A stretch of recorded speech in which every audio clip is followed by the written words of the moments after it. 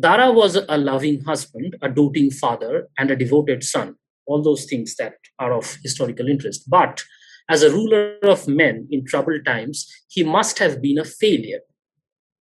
Long continued prosperity had unnerved his character and made him incapable of planning wisely, daring boldly, and achieving strenuously, or if need were, of wresting victory from the jaws of defeat by desperate effort or heroic endurance. The darling of the court was utterly out of his element in the camp. The center of a circle of flattering nobles and ministers knew not how to make a number of generals obey one's masterly will and act in harmony and concert. Military organization and tactical combination were beyond his power, beyond Dara's power. And he had never learned by practice how to guide the varying tides of a battle with the coolness and judgment of a true general. This novice in the art of war was destined to meet a practiced veteran as his rival for the throne, which he did.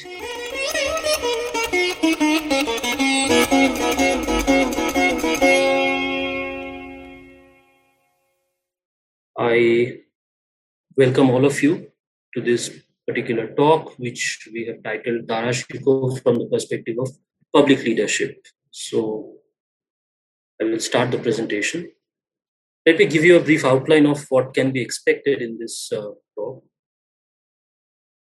We will start with a brief introduction of Dara Shikoh, and then we will talk about two distinct paradigms of looking at somebody from the perspective of public leadership.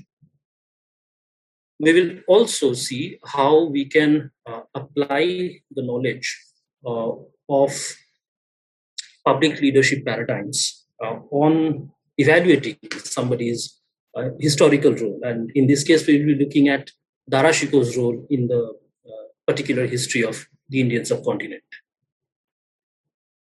We will see the perils or dangers of a lingering question of the sort of what if. It goes like, what if Dara Shikoh would have been the Mughal emperor instead of somebody like Aurangzeb? So we will look at that also towards the end of this discussion. And finally, we will share the sources, the historiography on Dara Shikoh, for which, or rather upon which I have depended for this presentation. So the kind of questions that we will be raising and engage with in this talk are like these. What sort of a leader was Dara Shikoh? And what kind of emotional reactions did he evoke in people's minds, including the people in his court, in the imperial court, the nobility, members of the nobility, army, and also common subjects like peasants. We will also try to analyze his decision-making abilities through certain historical examples. And we will look at his military achievements, the extent of his military skills, his skills as a commander of an army. We will see how he used to react to emergencies and adverse situations. These are the basic questions through which we will try to evaluate his role as a public leader, as somebody who was being trained and groomed to become the emperor of Mughal India. So, as I said, we will start with this brief introduction to Dara Shikoh. Here you can see on your screen the full portrait of Dara Shikoh. So, Muhammad Dara Shikoh Hanafi Qadiri. This is how he introduced himself in a particular work that he composed called Safinat-ul-Awliya. This was basically a collection of lives and works of different Sufi saints. Dara Shikoh was the eldest son, as I'm sure many of you will know, of Shah Jahan and Mumtaz Mahal. And he was born in the year 1615, according to the Gregorian calendar. He was the heir designate or the heir apparent to the Mughal throne. He was chosen by the emperor himself the Emperor Shah Jahan wished Dara Shikoh to take up the reign of the empire after him. And another interesting fact about Dara Shikoh is that the name Dara Shikoh, which means majestic as Darius, the pre-Islamic famed Persian king. This name was given to the eldest son of Shah Jahan or Khurram by Jahangir himself. Dara Shikoh as a child and as a young boy had experienced hardship as a young prince prior to the period when his father, Khurram, who became Shah Jahan, before Shah Jahan ascended the throne. He had been incarcerated, he had been thrown into prison along with his brothers in the war of succession that followed Jahangir's death. And later, when the father had lavishly treated his eldest son, and through that sort of favor that he gained. I was talking about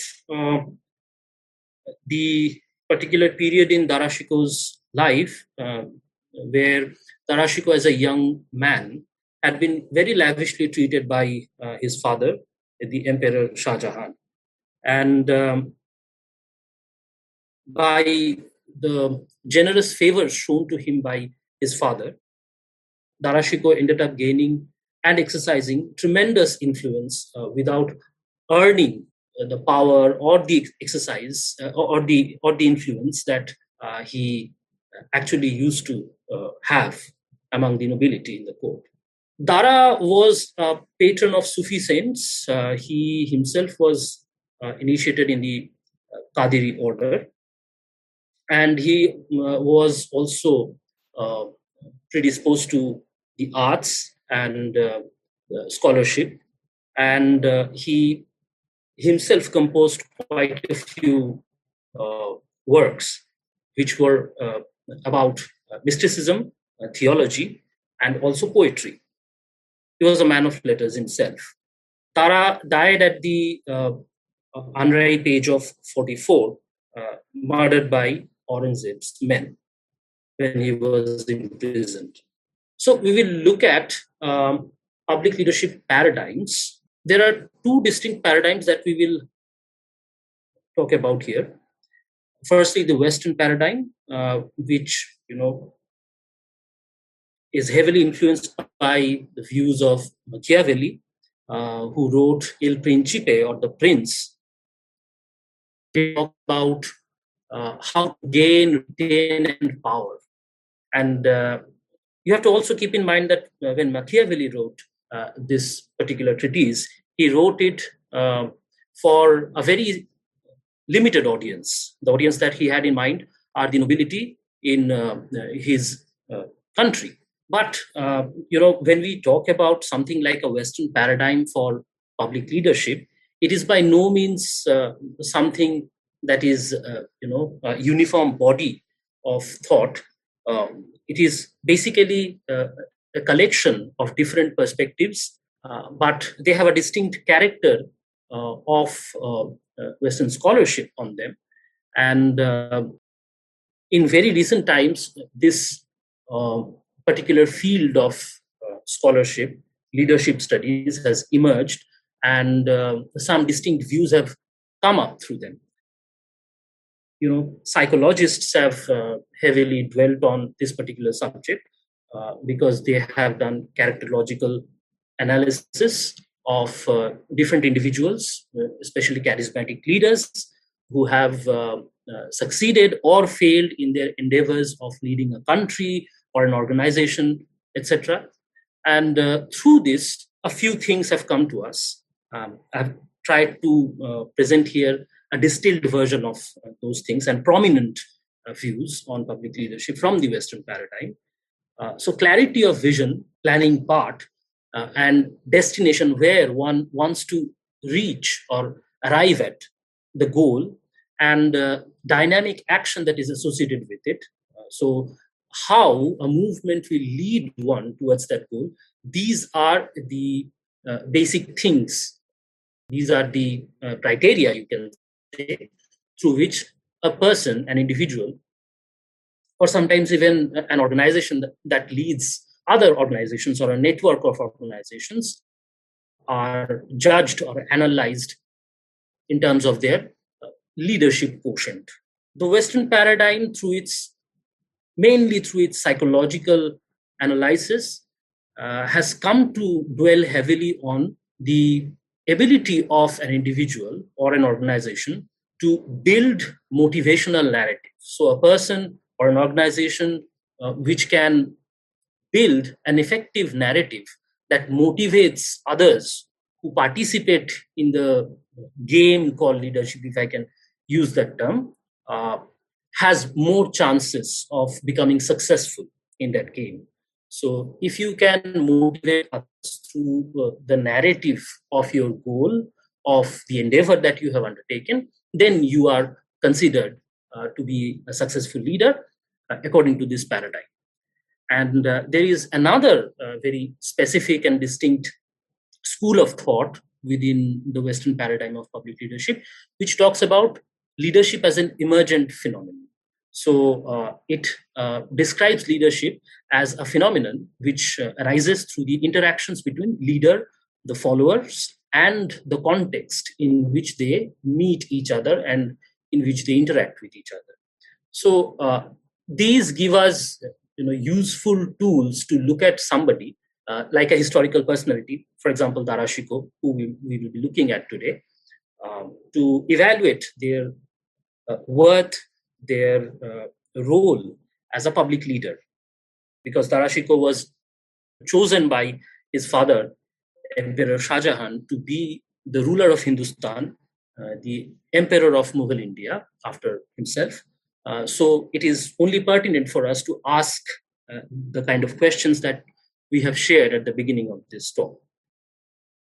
Chief of which is how good a leader was Dara Shikoh. Parallel to this, we also have the Rajadharma paradigm, which you can call a distinctly Indic paradigm. And this particular way of looking at the concept of public leadership or rulership or kingship is based on something called Danda Niti. It was a distinct Shastra, most prominently found in Arthashastra, the only extant text, major text on Danda Niti Shastra in our times. The other texts which remain, which have come to us, which have sustained the ravages of time, are basically commentaries on Kautyaya's Arthashastra, like the Kamandakya Niti Sara, which is a commentary on Arthashastra. But the fact of the matter is that the Rajadharma paradigm is based on the Danda Niti Shastra, which talked about how to acquire, maintain, and extend territories. And there's a false notion, among us that Arthashastra is something that talks about how to increase wealth and prosperity. It also does those things, but its chief goal, its core, is not those things. They might come as a sort of corollary to the main goal that Danda Niti or Arthashastra pursues, which is the ways to acquire, maintain, and extend one's territories, for an administrator or a ruler. And as you can see from the very name Rajadharma, it is a concept which is based on the idea of dharma. And this can be understood, the Rajadharma paradigm of looking at public leadership or evaluating a leader can be very well understood if you look at this beautiful and succinct definition of dharma given by Rabindranath Tagore in his essay Brahman. Tagore says, and I quote, "When duty is placed on a foundation of dharma, way above the petty self-interests and instincts, one finds room for respite and spiritual gains, even in war." The prevailing general notions about Dara Shikoh are that he was a champion of religious syncretism. He tried to bring Islam and Hinduism at a meeting point. He is also hailed as a multifaceted poet. He is described as a saintly prince and also a tragic character from the Mughal dynasty, who had a vision of India that people say is still relevant in our times. He might be all of those things, but the questions that we are concerned with in this particular exercise, in this talk, is or are concerned with his role as a public leader, as a ruler, as an administrator.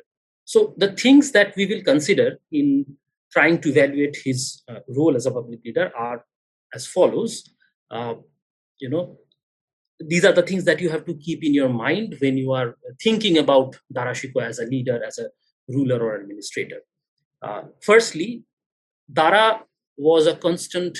Dara's presence with the Emperor Shah Jahan was almost constant. He never left the emperor's side. It was only once when he was sent to Kandahar that he had left the emperor's side. But other than that, he had always remained by the side of Emperor Shah Jahan.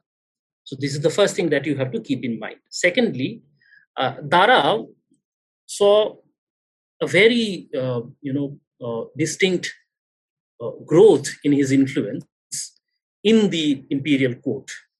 And this was also thanks to the favors of the emperor. He was exceedingly fond of his eldest son, and he gave him high ranks. He gave him, an unprecedented income and, a command of as many as 50,000 horses, which was unprecedented in his time. So Dara saw his influence growing. Dara had a lot of leisure time at his disposal, and so he could focus on theological and mystical matters. He was predisposed to them. He had a distinct interest in them. And these are evident from his writings and translations, or rather the translations that he commissioned through Hindu Pandits and people who knew both Sanskrit and Persian. He himself was quite a polyglot. He knew Persian, Hindi, and also a little bit of Sanskrit. Finally, the thing that you should keep in mind in undertaking this sort of a task of evaluating Dara Shikoh as a public leader is the final years of Dara's life, and also in a way the final years of Shah Jahan's life. The onset of the war of succession between the four brothers, Dara, Shuja, Murad, and Aurangzeb. This war really started when in 1657, the later part of 1657, Emperor Shah Jahan fell ill. He fell seriously ill, and a crisis arose at the capital. And Dara started to behave in a peculiar manner, which we will, look at length in the later part of this talk. So these are the four things that you must keep in mind, in terms of the periods which are important, and also the aspects which are important to come to a meaningful analysis of Dara Shikoh as a public leader. Dara Shikoh's role can be understood in many ways. We can look at him as a governor of provinces. We can look at him or evaluate him as a commander of armies, because you should keep in mind that all the Mughal princes, and even the princes who are the sons of, or rather the grandsons of the emperor, are trained from a very young age to be leaders of vast armies. So they are expected to become generals, commanders of armies, and they are sent away to distant provinces, sometimes even beyond the borders of the territories of Mughal India, to take care of certain troubles, such as invasion, or even provinces which are situated far away from the capital, where people have mutinied, or there is a rebellion going on. So people are trying to get away from the canopy of the Mughal rule. In such scenarios, the Mughal princes were sent either as governors or as commanders of armies, or as both, to take care of those troubles. So we can also evaluate Dara Shikoh's role as a public leader if we try to look at him as a commander of armies. The third thing is to look at his influence, the kind of influence that he exerted upon the nobility and even the officers of the army, and also theologians who were present at the court. So the important thing to remember here is that in the special scenario of the Mughal court at the time of Shah Jahan, Dara Shikoh was second only to the emperor in terms of influence at that court. Dara Shikoh can also be looked at from the perspective of how good a son he was to his father. He can be evaluated as a husband and as a father variously. The things that we are mainly concerned with are the three factors on the left side of the screen. So as Dara Shikoh as a governor of provinces, as a commander of armies, and what kind of influence he exercised upon the people at the court. So we will look at Dara at the Mughal court. The first thing that you have to consider here is that there is no concept of primogeniture among the Mughals. So primogeniture is the idea which dictates that the firstborn male child will become the heir of the throne for a dynasty. That sort of concept was absent among the Mughals. So the accession to the throne was inevitably determined by bloody feuds, bloody conflicts. And whoever was the fittest to survive that sort of a bloody conflict would become the king, would become the emperor. And Dara, this was a wise move by Dara, we can say. He followed in the footsteps of his grandfather and great-grandfather, Jahangir and Akbar, respectively. And he displayed characteristics of asceticism and piety following them. And through these, Dara tried to build his image, really. He was trying to get legitimacy as a divine sovereign, which had by Dara's time, or rather even by Shah Jahan's time, become a very, very important notion of kingship for the Mughals. Now, contrary to the popular idea of our times, Dara was by no means a liberal.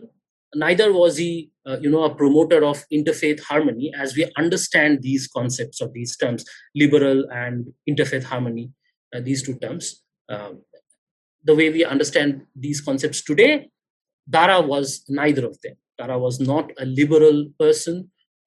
He did not advocate liberalism, and he did not promote interfaith harmony the way some champion of interfaith harmony would practice the concept today in our times.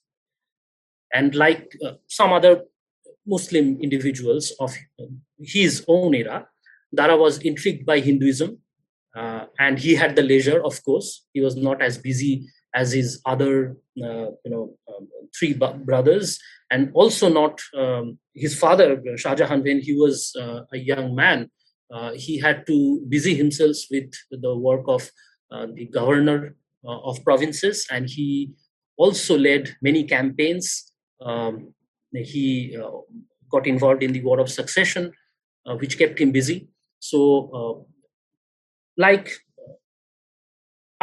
many other Mughal princes, Dara had the scope, the time to indulge in matters of theology and mysticism and satisfy his intrigues regarding Hinduism. And this is a very important thing. Dara Shikoh never renounced Islam when he was engaging with Hindu yogis or sannyasis, when he was when he had commissioned Vedanta, the Upanishads, to be translated into Persian. He engaged with the ideas that were contained in the Vedanta, but he never renounced his faith in Islam.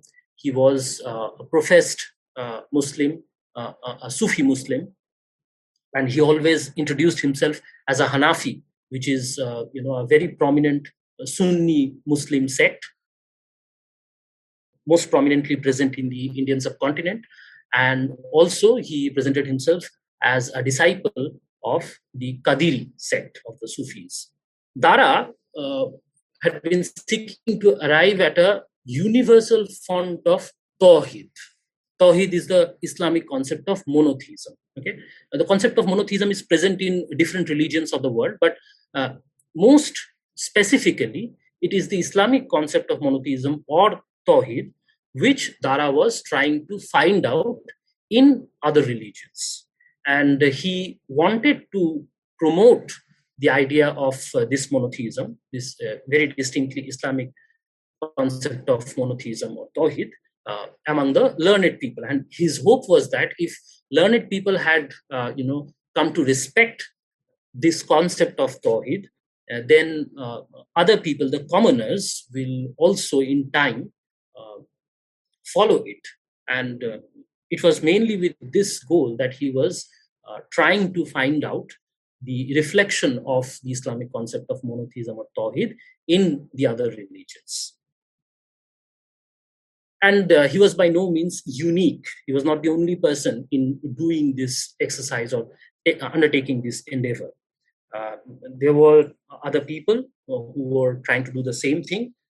One of these prominent peoples is Sheikh Sufi, who also attempted a similar thing.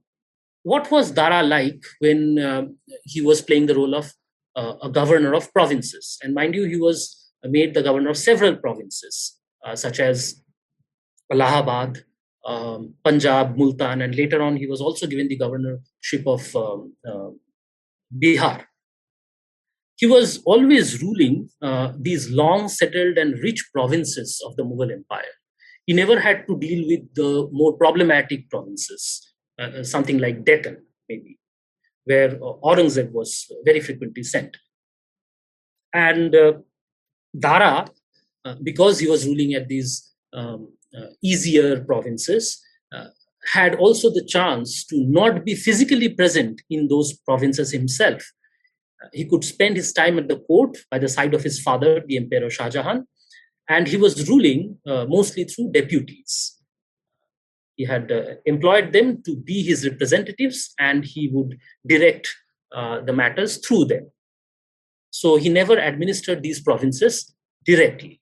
So, like I said, that all the provinces that he was given to rule were the sort of easier provinces, you can say that, because rebellions and political strife was less likely in those provinces, because these were annexed to the Mughal Empire long time back in the history of the dynasty, the Mughal dynasty. And these were also very fertile regions, almost the central part of the northern India, like as we call it in Indic terms, Aryavarta, Punjab, and also modern day UP, Haryana. These areas were under the governorship of Dara, and these were very fertile, rich regions. How was Dara like when he played the role of a military commander? That is also a question that we can ask, and we should ask. So the interesting thing to note here is that it was only once in his life that Dara was sent to conduct a military campaign, and this was during the third siege of Kandahar.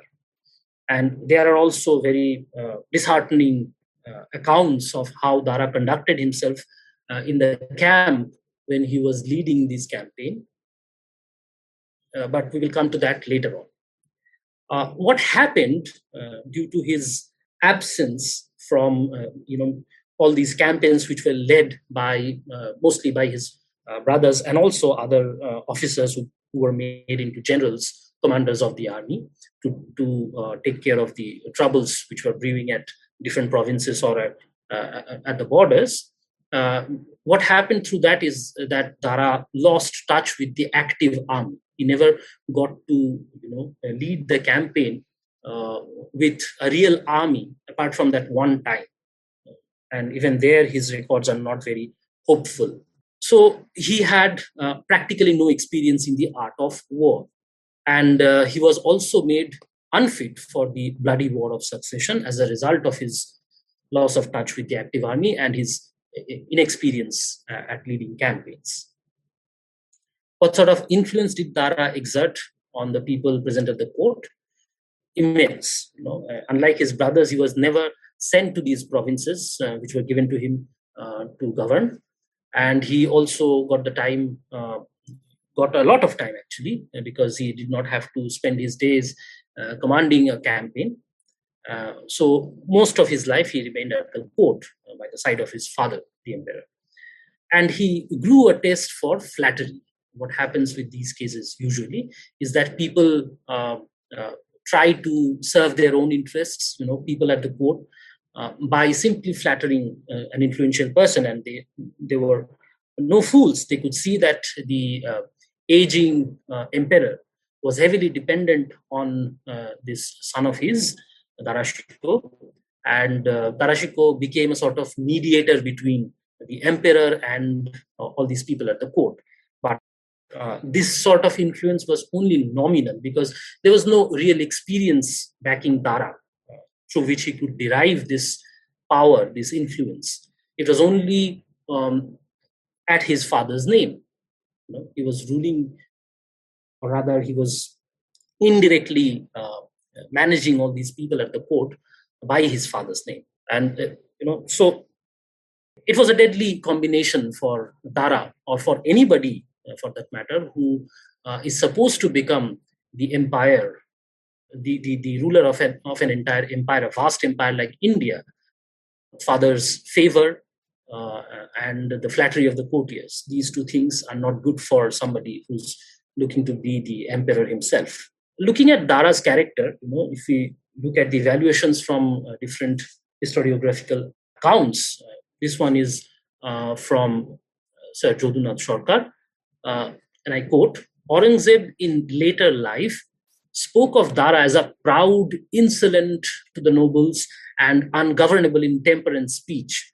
But you can, very legitimately ask that Aurangzeb was Dara's mortal enemy, and therefore why should we depend on a testimony of this sort, which comes from Aurangzeb? So you can also look at the testimony from other people, and especially, good men, people who were considered to be loyal officers to the throne. And this particular quote helps you understand that. I quote, "The detailed account of his siege of Kandahar, when Dara was sent to this campaign of Kandahar, written by an admirer." This particular person who's writing this account was really an admirer of Dara and was very loyal to the throne, to the emperor. The detailed account of his siege of Kandahar, written by an admirer, shows him in the odious light of an incompetent braggart, almost insane with conceit, capricious and childish in the management of affairs. So he likes flattery, and he likes to naturally boast about his non-existent powers and glory. So this is the kind of picture that we get of Darashiko as a person, as a military commander, as a leader. And if you look at the times of crisis, then Dara's character comes out even more vividly, because then we get to see the kind of reactions Dara had, the kind of actions Dara took in order to deal with the exigencies of those serious problems at his hand. And that sort of situation arose with the aging emperor Shah Jahan falling ill. He fell seriously ill sometime in the later part of 1657, as I was saying. And here is a quote from Supriya Gandhi's work. I quote it in full. "In an attempt to quell hearsay and speculation about the emperor's possible death, Dara blocked most courtiers from all access to the emperor or his news, also detaining his brother's agents at court. Dara ordered for Mir Abu al-Hassan Shuja's representative, one of the representatives of his brothers, to be shackled and pilloried, and even threatened to rend the man's limbs. Such acts, Gandhi goes on to say, planted in the kingdom's soil the seed of fasad, a word connoting corruption, sedition, and chaos, a threat to the state and to order. So, Sophia Gandhi has translated and quoted some accounts written by people who had experienced that particular time of Shah Jahan's illness and the problem that arose in the wake of it. I think this particular account is from somebody called Masood. So this is the kind of action that completely berserk.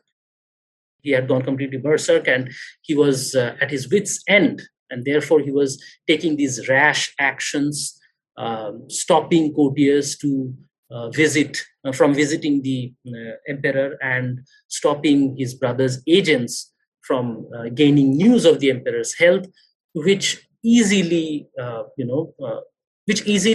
created the impression that the emperor was perhaps dead, and therefore Dara Shikoh was ruling in his name, in his stead, and he did not want that news to spill out.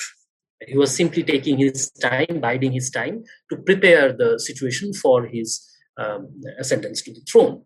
This one also is very telling of Dara's character. Again, from History of Aurangzeb, Volume 1, written by Sir Jadunath Sarkar. And I quote this: Dara was a loving husband, a doting father, and a devoted son. All those things that are of historical interest. But as a ruler of men in troubled times, he must have been a failure.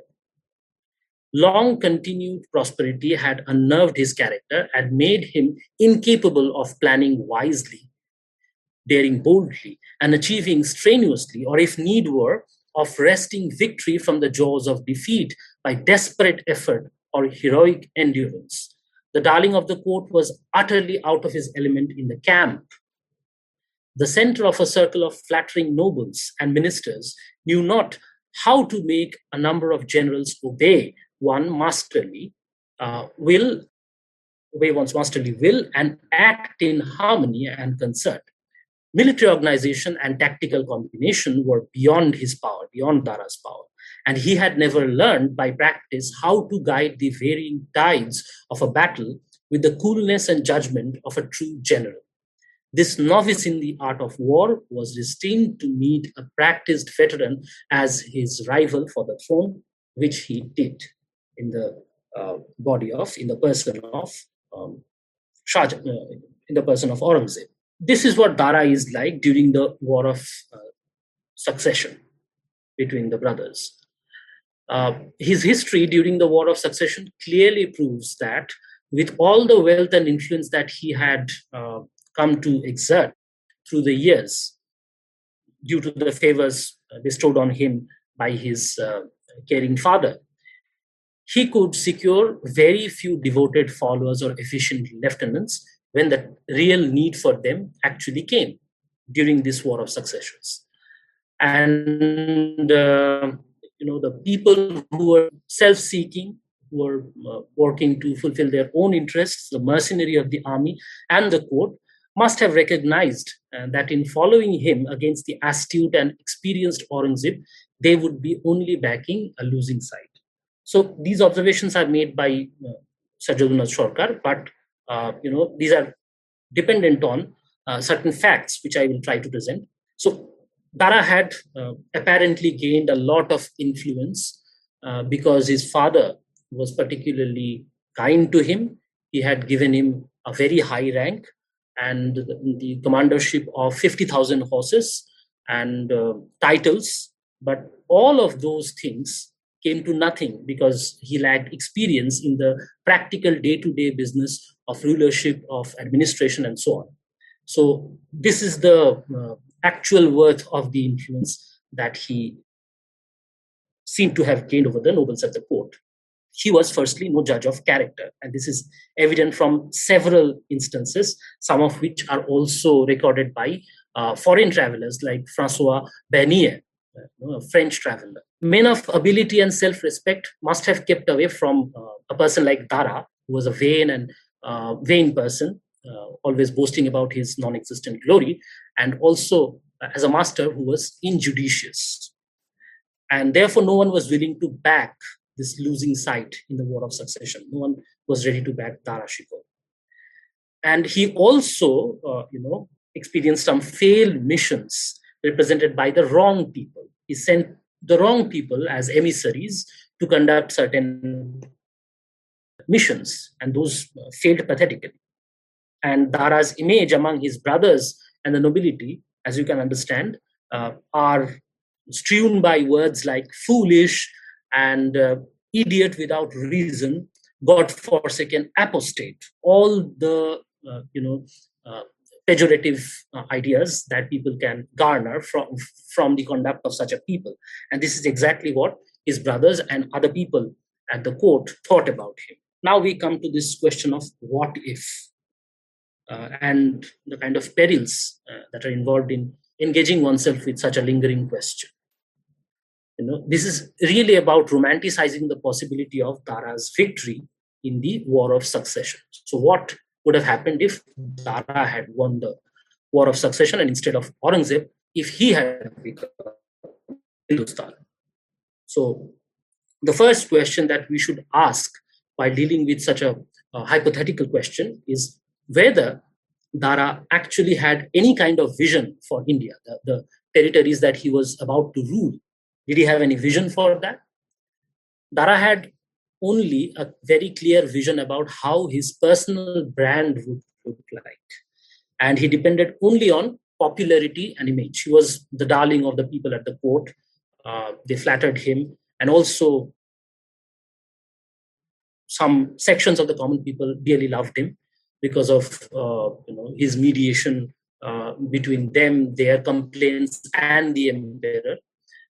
But he certainly lacked a political vision for ruling a vast country like India. And following his grandfather and great-grandfather, he attempted to present himself as a divine sovereign.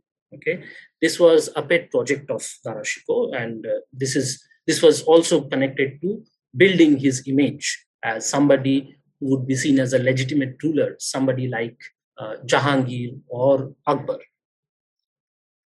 And Dara Shikoh completely lacked any administrative skill and political vision, which is why he had no real capacity to rule over his diverse subjects in a vast country like India. The only scenario, if we go on to consider this hypothesis further, we will see that the only scenario in which Dara would have succeeded in the War of Succession is the absence of any rival brother, any rival male heir, possible male heir. In that case, Dara might have had ruled for a few years, maybe a few decades, but with a very, very palpable, great possibility of mutiny or coup d'etat, or by the nobility, or even invasion by foreign powers. So these were very distinct and real possibilities if Dara had become the king after winning the War of Succession with his brothers.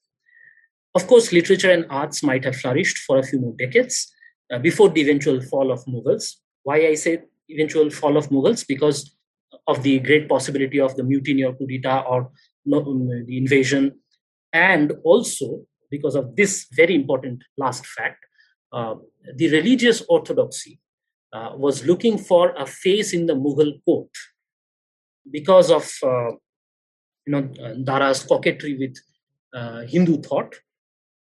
They were trying to find out a face from among the four brothers, who would become a face of the holy wars that might have become possible or necessary. So, which it would have eventually found in somebody or the other. Even if Dara had no other male rivals, if he had no brothers, he had Roshanara, the sister, who bagged Aurangzeb, and the mere existence of such relatives would have been easier for somebody from the family to be propped up as the face of the religious orthodoxy. And it would have eventually come to a strife, a bloody conflict. So I will end this talk with the sources that I have used, the primary and secondary sources, mainly through translations for the primary sources. So firstly, by Supriya Gandhi, there's this very important book called The Emperor Who Never Was. This was very recently published. Another one, very important reference is by Sir Jagannath Sarkar, History of Aurangzeb. In this case, I have referred to the first volume, and a biography of Dara Shikoh, a well-referenced one, written with a flair for literary style, called Dara Shikoh, The Man Who Would Be King. Also, I have depended on the descriptions found in Bernier's account, The Death of Dara Shikoh, and also some translations of Dara's own works, Majmu' al-Bahrain, or the confluence of the two seas, by which he means Islam and Hinduism, purportedly, and also Dara's work, Safinatul Awliya. What would have been had Dara Shikoh actually managed to, suppose there wasn't an Aurangzeb or something happened and people conspired against Aurangzeb, and Dara Shikoh indeed did become the emperor of Hindustan. Do you think the way he managed, and like as you've rightly shown, he just wasn't a commander or an administrator or anything, that the Mughal Empire would have perhaps fallen apart sooner and the Marathas would have gained a foothold, so we would have actually had a strong Hindu empire sooner? Second is, perhaps would it be fair to say that given what he was doing, trying to sort of, syncretize Islam and Hinduism, which we were all taught is like a very good thing, but would it be fair to say that there would perhaps have been more conversions of Hindus to Islam? So these are the two what ifs. Would we have had, the collapse of the Mughal Empire sooner? And two, would we have had more conversions had he come on board actually than what we are, led to believe otherwise? Thank you. It is perhaps difficult to speculate what would have been the alternative in terms of the powers that sought to fill the vacuum at the center, whether it would be the Marathas or the Sikhs, or maybe even the other power, the foreign power of the British, which was also fast becoming relevant for the Indian scenario. That is difficult for me to speculate, but like I was trying to engage with this question of what if Dara Shikoh had no male rivals, if there were no Aurangzeb, Shuja, Murad, what would have happened? And my feeling is that the Mughal dynasty would have fallen apart in a few decades anyway, because the troubles that led to, the factors rather that led to this war of succession, which is more or less like a very repetitive trope for the Mughal dynasty, because of the absence of primogeniture, the practice of primogeniture among them. But specifically for, the case of Dara and his brothers, there was this feeling among the Islamic orthodoxy present at the court that there is nobody to back the vision of the orthodoxy. And therefore, they had a great anxiety as to who would be their leader.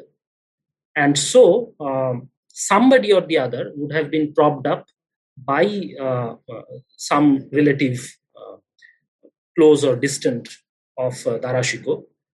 For example, I will again cite the case of Roshan Ara, a sister of Dara Shikoh, who backed Aurangzeb and who hated Dara's guts and all those things that Dara stood for. And therefore, somebody would have surely been propped up by a member of the family. And a feud would have inevitably ensued, and eventually the thing would fall apart. Now, coming to the second question, I think it's very interesting, and I'm glad that you raised it. My feeling is that you can look upon Darashikoh as some sort of a second avatar of a reincarnation of Akbar.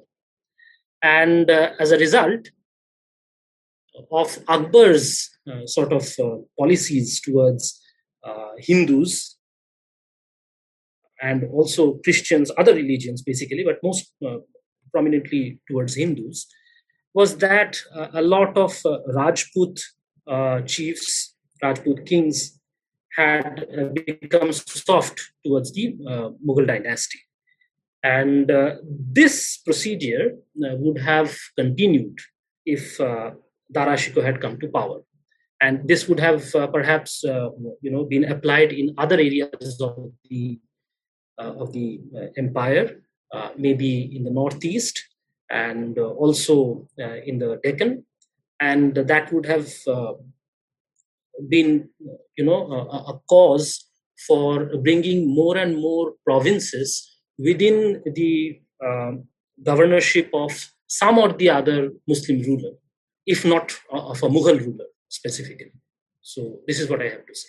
Thank you for an informative and actually thought-provoking lecture.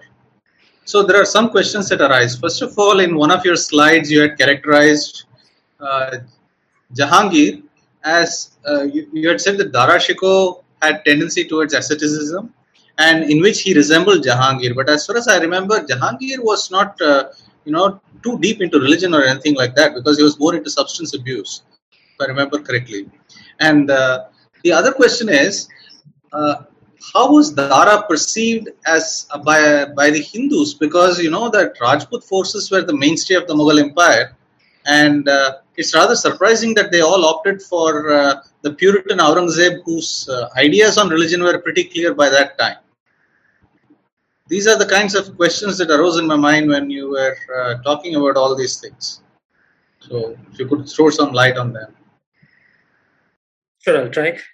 Thank you for these questions. Firstly, about Jahangir, when I said that he was trying to get at this creation of an image for a divine sovereign, it can be done in many ways. You don't have to project yourself as somebody who is a very religious person. Although there are recorded accounts of Jahangir making numerous visits to the Ajmer Sharif Dargah, the Dargah of Sufi Saint Muinuddin Chishti, right?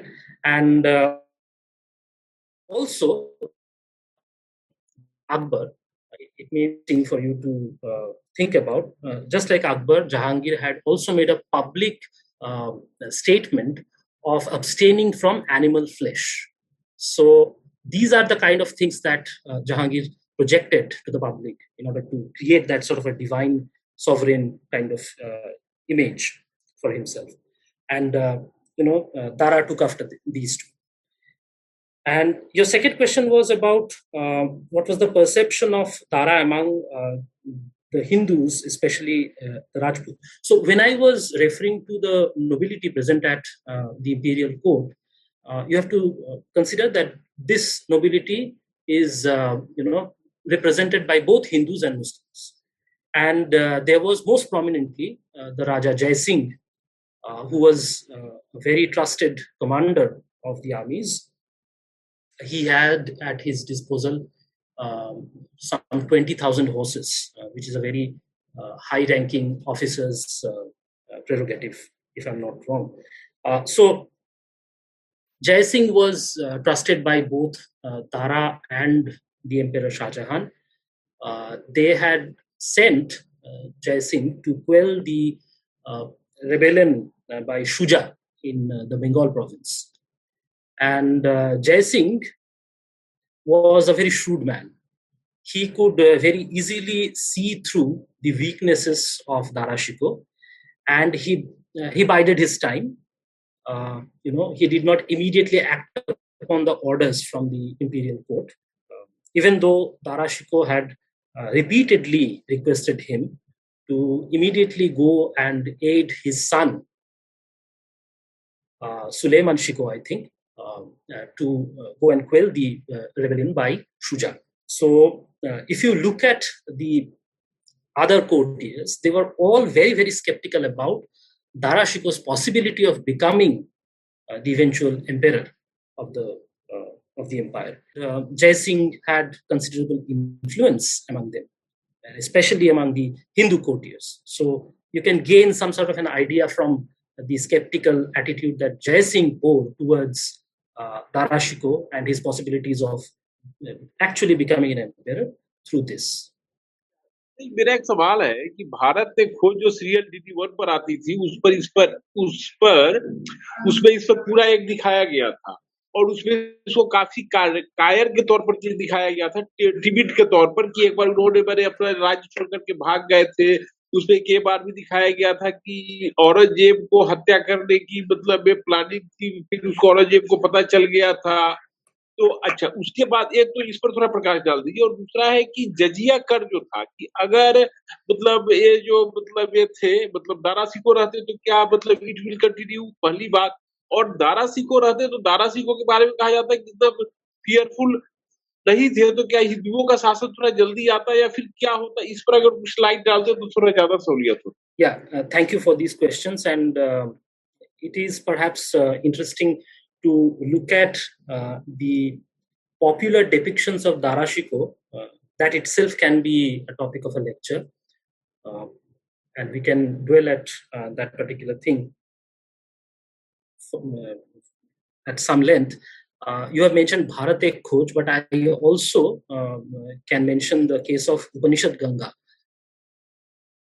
series, the TV series, which was produced by the Chinmaya Mission, and it was serially produced during 2011-12, those years, or maybe between 2012 and 13, something like that.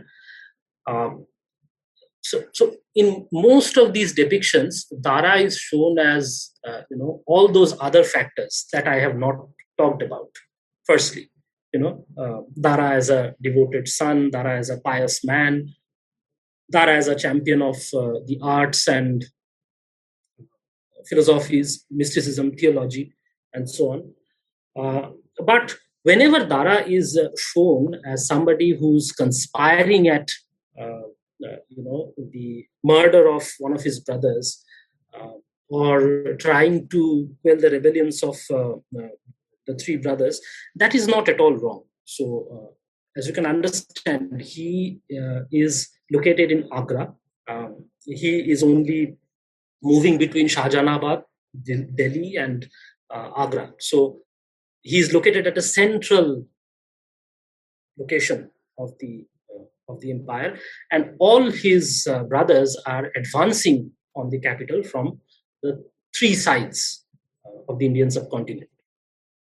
Shuja was advancing from Bengal, Aurangzeb was advancing from the Deccan, and there was Murad from Gujarat. So there was considerable pressure on Dara, and therefore he tried everything that he could do in order to quell these rebellions, and he tried conspiracies. He tried to dissuade his brothers by giving them false news.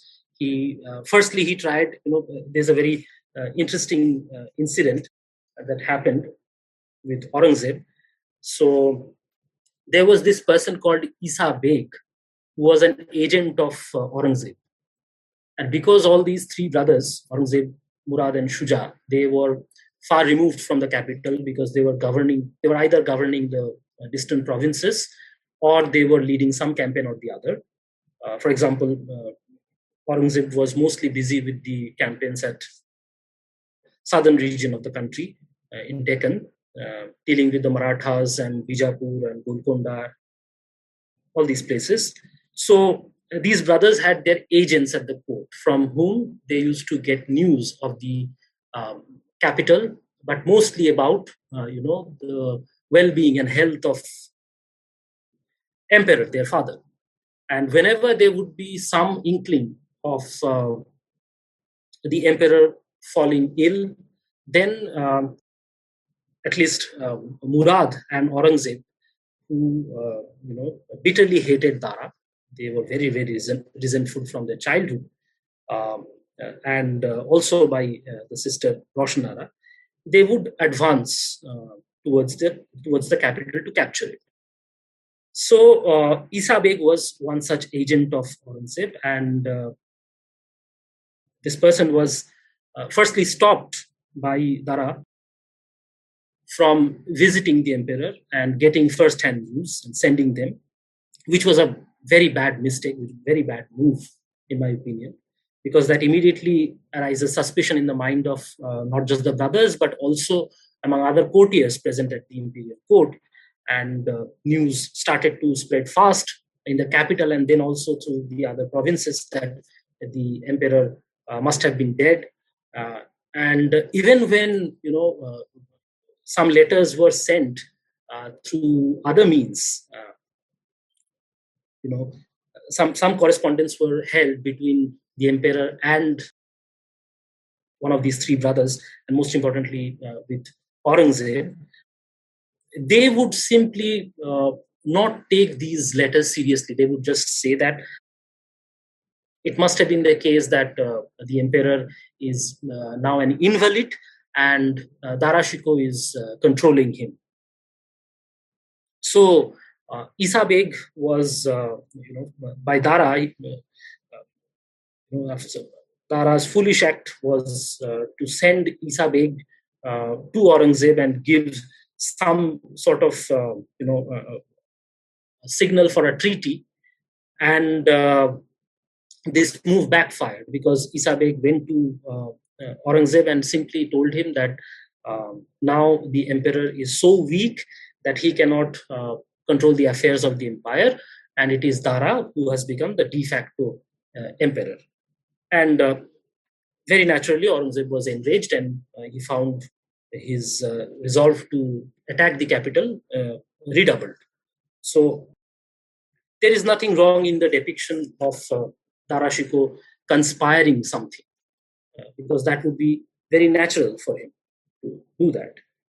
And what was the other question? I think, about jizya tax. So I must say that I have not particularly looked at the taxing policy, but as far as I'm aware, Dara Shikoh had actually been quite kind to certain sections of the common people, and especially the peasants from the Punjab and Western UP region, because there are recorded instances where certain feudal lords in those areas had been exacting more taxes than they should have. And there were representations from the peasants to the imperial court, and Dara, who was the mediator of such things, had interacted with them, and he had actually made the emperor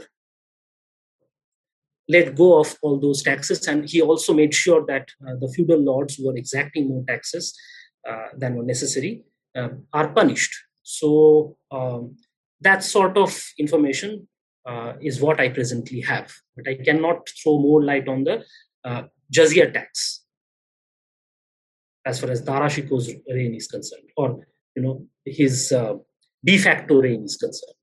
But the translations were not so much his own as they were commissioned by him, because he Allahabad and the regions in and around Banaras, so he had access to all the renowned Hindu Pandits, the Brahmins, who were the scholars of Vedanta and so on, and he had employed them in order to do these translations. And also this will be interesting to note here that he had in his employment somebody called Chandrabhan, who was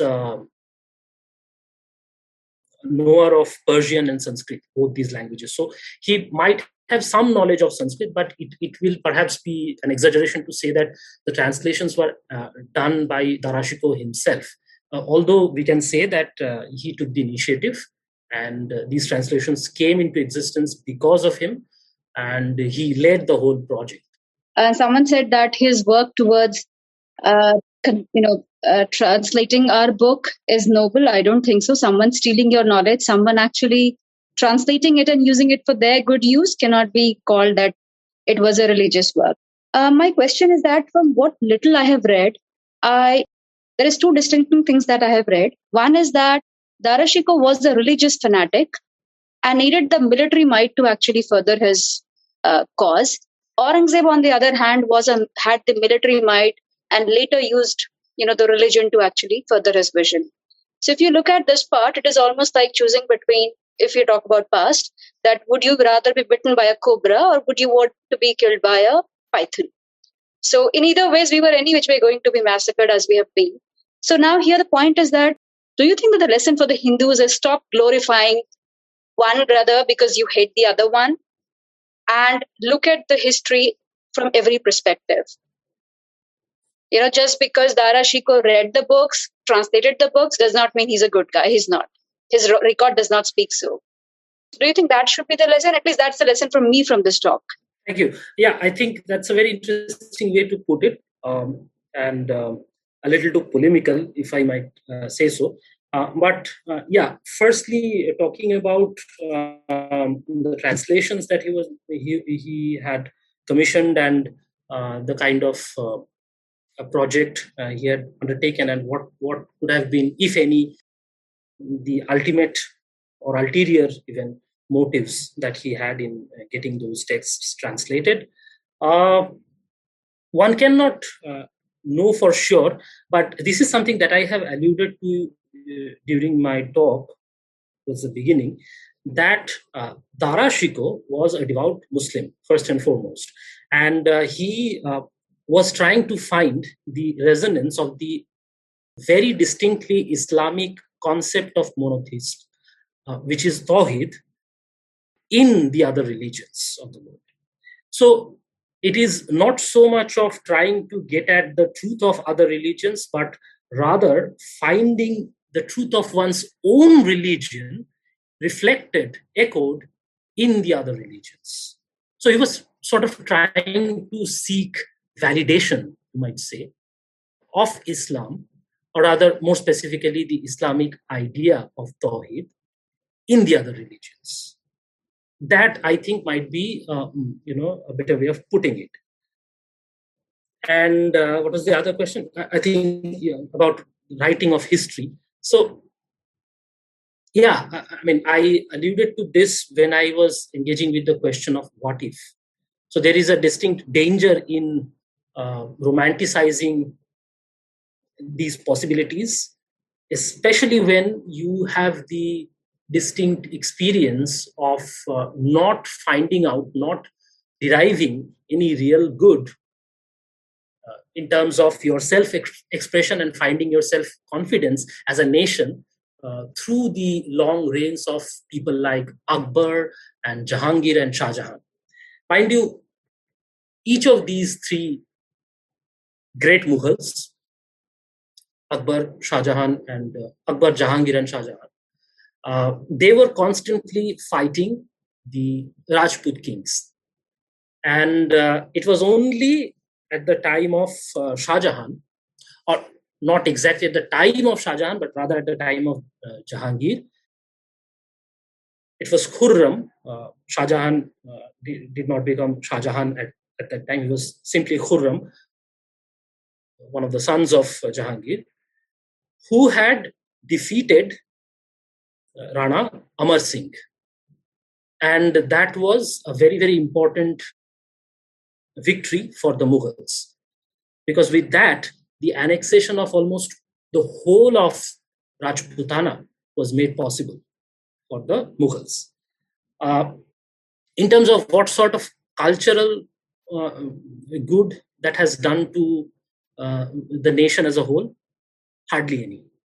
So if you ask this question, and I think it is very important to ask it by anybody who's thinking of writing histories or engaging with history, what is the reason, or what are the chief goals with which we write history? What is the purpose of historiography, so to speak?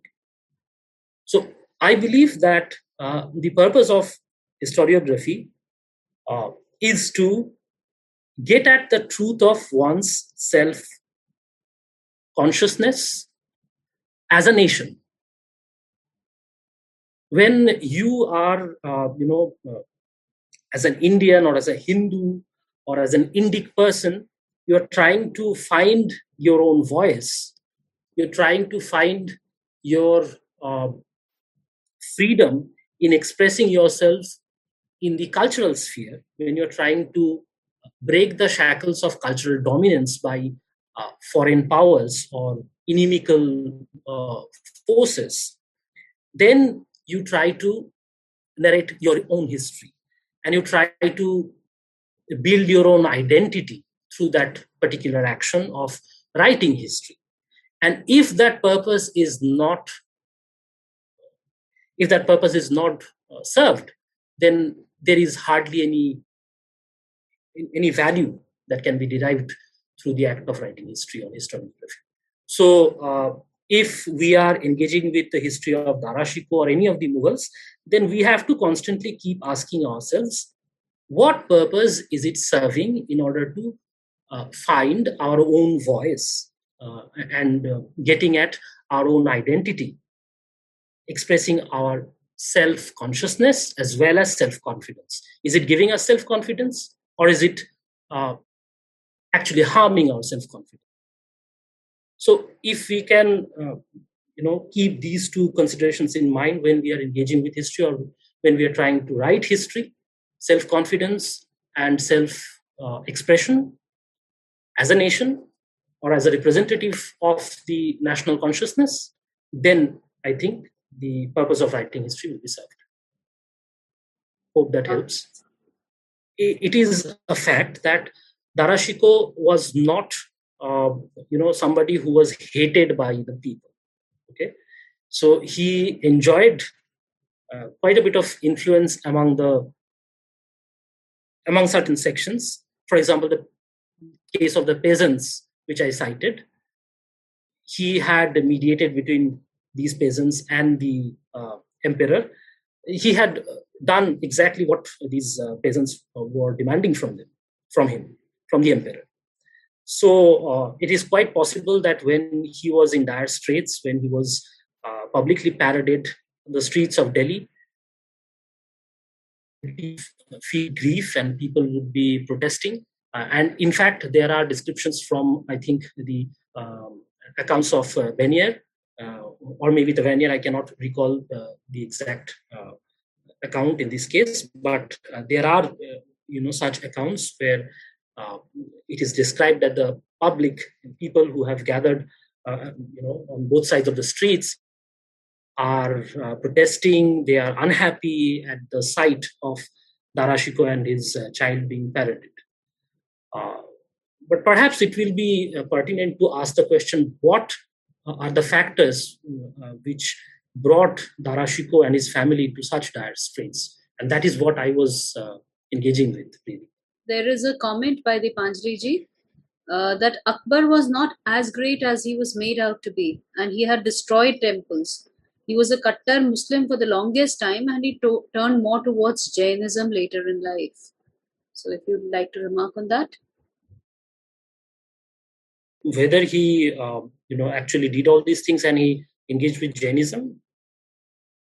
Yeah, there are accounts of Akbar destroying temples, of course, but I cannot really verify whether he turned towards Jainism. My idea is that he tried to evolve a theology of his own, which he did not really name. He did not give any distinct name to it. The name Dini Ilahi that is attached to this particular theology was actually a work of the courtiers in Akbar's court. So it was post Akbar's conception of this theology. Yes, but I'm not sure whether he specifically engaged with the ideas of Jain theology or Jain philosophy, for that matter.